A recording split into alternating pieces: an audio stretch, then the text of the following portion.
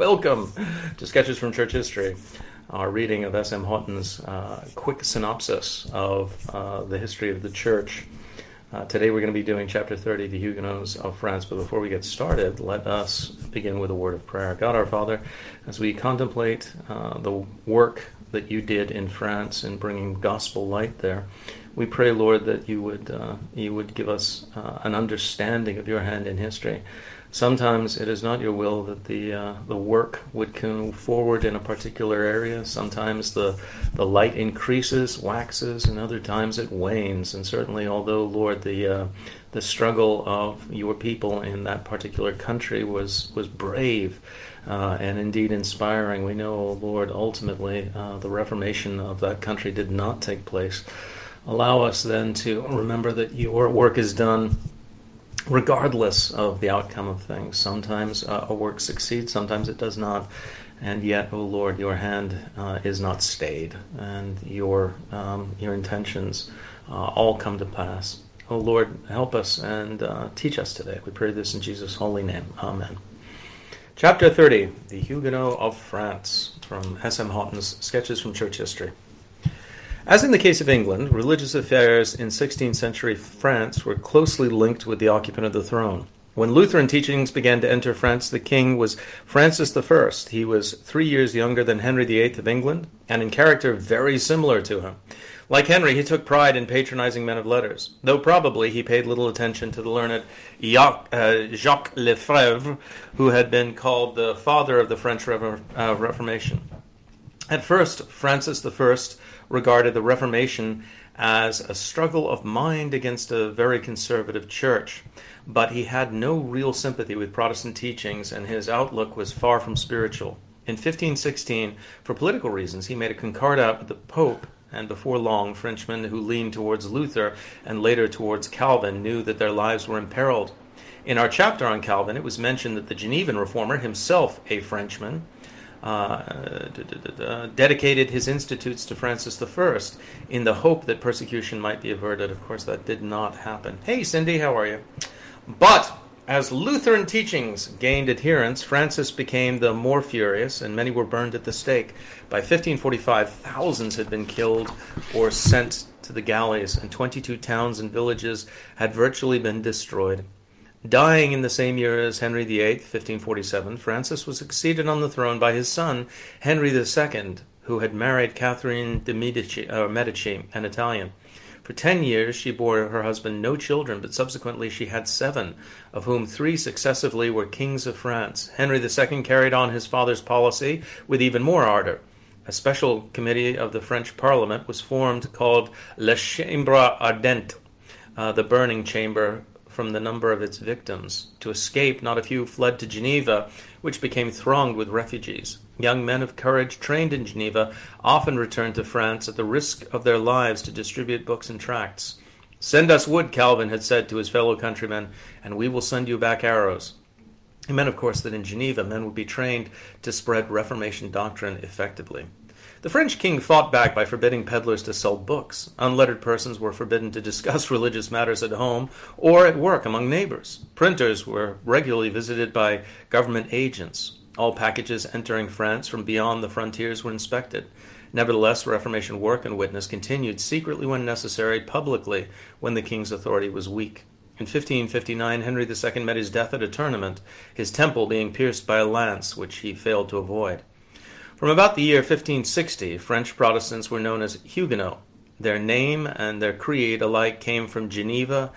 Certain Genevan patriots were known as, I'm going to massacre this, Eidgenossen, or Confederates, and this name seems to have been translated to French refugees in that city. From them, it spread speedily throughout France. Not that the Huguenots were evenly distributed. Their chief strength lay in the area bounded on the north by the river Loire and by the rivers Rhône and Saône on the east, with Normandy and Dauphine as outposts. Socially, they had numerous followers among the lesser nobility, tradesmen, and professional men in the lower middle class. Very few of the great noblemen joined them, and similarly the mass of the peasantry remained solidly Catholic. Paris itself, influenced by its famous university, it had 65 colleges, and its great religious houses, remained a papal stronghold. The chief Huguenot leaders were Louis de Bourbon, Prince of Condé, and Gaspard de Coligny, Admiral of France, though he never commanded on the sea, the military hero of the French Reformation. Condé was slain in battle in 1569. On the Catholic side, members of the Guise family who were related to the king were the chief leaders, particularly Francis de Guise and Charles, cardinal of the Roman Church. The death of Henry II brought his son to the throne as Francis II, a youth of 16 who had married Mary, Queen of Scots. Before long, however, he died of a disease of the ear and was replaced by his brother Charles IX, a boy of 10. Catherine de' Medici, his mother, then became regent of France. At the time of her husband Henry II's death, she had been left with a family of 5 children and was determined to protect their interests against the Guises on the one hand and the Bourbons on the other. The Bourbons had married into the important House of Navarre, a kingdom on the frontier with Spain, and were represented by their Prince Henry, a friend of Coligny and a Huguenot, though not a man of deep religious convictions. One of the things that the House of Navarre was a Protestant household, and we're going to see how that was tremendously influential in the way things fell out. I must apologize at this point in time. While I took German in high school and don't always massacre the German language, and I know a little Latin, and of course I took Greek and Hebrew in seminary. French has always escaped me. It's always been a language whose pronunciations I can't get. So I do apologize to any French speakers who may be watching this. I know I'm destroying these names. Forgive me. Shortly, I can imagine how if I had read the hi Debbie, if I had read the Scotland section and called him Canucks or something like that, it would probably be the equivalent of what I'm doing with the French names. Shortly after 1560. A period of religious wars which lasted on and off for 30 years set in for France. Into the details of these wars we cannot here enter, but we concentrate attention on the lights and shadows of the period. Incidentally, the Three Musketeers, the famous story, actually takes place at the time in the 1600s when the French nobility were still engaged in a life or death struggle from their point of view. With the French Protestants. The Musketeers obviously were agents of the French crown, or they were part of the French military forces that were arrayed against the Huguenots. So no friends of us Protestants. Moving on. Okay, I'm going to go back. Shortly after 1560, a period of religious wars which lasted on and off for 30 years set in for France. Into the details of these wars we cannot here enter, but we concentrate attention on the lights and shadows of the period. At the center of action was Catherine de' Medici, and although at the beginning she seemed to wish to maintain a balance of power between Protestant and Catholic forces, it soon became clear that her ultimate aim was to crush the Huguenots. Now, Catherine de' Medici was a member of the famous Florentine de' Medici family. So these were politicians of the highest caliber in the sense of being willing to engage in maneuver and whatever subterfuge was necessary in order to get over their enemies. Catherine hated Protestants, but she bided her time and waited for the balance of power to shift and for people to actually believe that she wasn't going to do something, and then she sprung her trap, as we shall see later on. Craftily, she hit upon a plan to gain her object, to cement a treaty between the two parties. She proposed that the Catholic Princess Margaret, the sister of King Charles IX, should be given in marriage to Henry de Bourbon, the new Huguenot king of Navarre. All the notables of the land were invited to Paris, where the marriage was to take place. Among them was Admiral Coligny. The Huguenots were not aware of the trap that was being set for them. Before the festivities which followed the wedding were over, there occurred one of the most hideous crimes recorded in history. The date was St. Bartholomew's Day, 24th August 1572.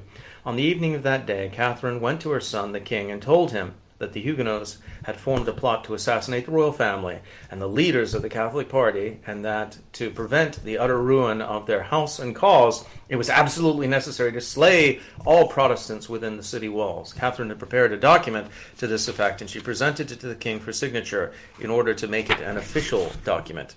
The weak-minded king at first refused to contemplate such a dreadful crime against a section of his subjects, but finally, pressed by his mother, he yielded and exclaimed, "I consent, but then not one of the Huguenots must remain alive in France to reproach me with the deed, and what you do, do quickly." Those were the words, of course, of Christ to Judas. What you do, do quickly. His conscience obviously was pricking him, and despite the fact that most of the Huguenots in the city were going to be killed the next day, his conscience would reproach him for the rest of his life. The Paris mob was to be given a free hand. Only Henry of Navarre, the bridegroom on the occasion, was to be spared. At midnight, August 24th, the castle bell tolled.